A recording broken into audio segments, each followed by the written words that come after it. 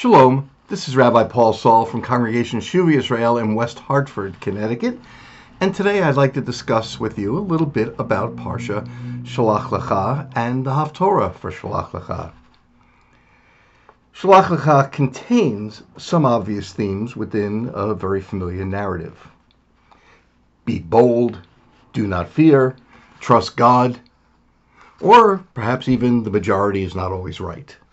The context, of course, is the 12 spies going to the land of promise, and 10 of the 12 bringing back troubling reports. The land is filled with giants, and we were like grasshoppers in our own eyes. The 10 could only see the challenges, but the 2 faithful spies saw the promises of God fulfilled in the elaborate and large produce of the land. In stark contrast, though, the spies of our Haftorah portion give us a renewed sense of hope. They went into Jericho after 40 years of wandering and came out with a completely opposite opinion to their predecessors. Truly, the Lord has delivered into our hands all of the land, and moreover, all the inhabitants of the land melt before us.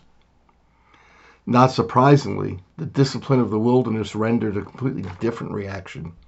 They had grown to trust the God of Israel in all the trials and challenges of living without any other guarantees of safety or provision. But there's a completely different story that is told in the Haftorah, which contains significantly different themes if we explore what Christian theologian Walter Brueggemann has called the counter-narrative. To do so, we must pay greater attention to another character in the story, the enigmatic Rahab. We're not introduced to Rahab until the 2 spies show up at her door. She not only gives shelter to the 2 spies, but is willing to forsake her own safety and that of her extended family to protect them.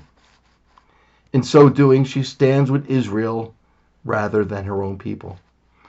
It would appear that she believes the promises of Israel's God and forsakes the protection of her own local deities. But who is Rahab? The text describes that the 2 spies went to the house of a Isha Zonah, and her name is Rahab. Upon first blush, this would seem rather strange. Why would 2 upstanding Hebrew men go to the house of a prostitute, as the word Zonah is classically translated? Rashi sanitizes the situation, as he often does, and he quotes Targum Jonathan, who explains that Zonah here means pundakita, the Aramaic word for someone who sells food, such as an innkeeper or a grocer. The latter explanation obviously makes more sense in this case, as the spies went to stay at her home. Others have concluded otherwise, that she was in fact a prostitute. Perhaps she was both. What we might conclude is that she was of marginal status, since she appeared to have little regard for her hometown, and frankly, she was a woman entrepreneur in an ancient world where women were regarded solely for their procreative capacity. A friend of mine mused that Rahab might have made an interesting heroine of a Hallmark movie.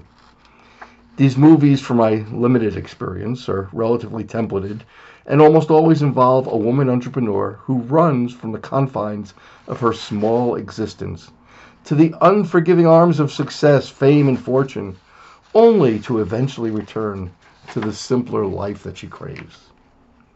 Well, maybe this doesn't really fit Rahab, but she is an entrepreneur surviving in a world where women were generally expected to be either childbearers or sex workers.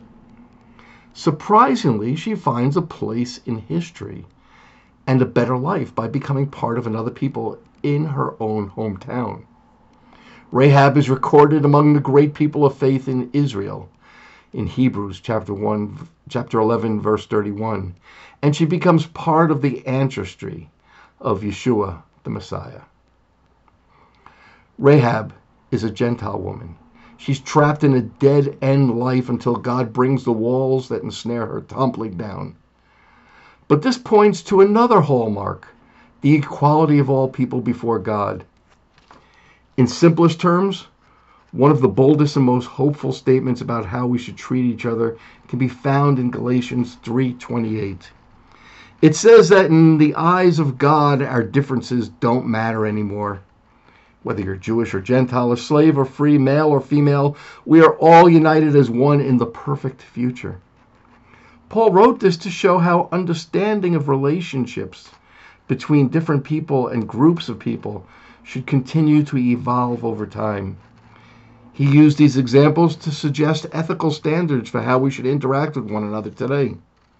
It's important to note that Paul isn't saying we should completely ignore our differences, but rather he's highlighting a reality which is greater than our present reality, where hierarchical divisions are breaking down.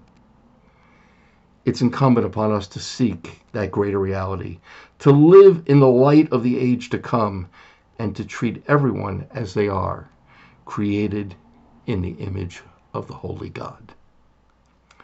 This has been Rabbi Paul Saul. It's been my pleasure sharing with you. I hope that you've enjoyed this. If you want to listen to other similar commentaries, go to umjc.org.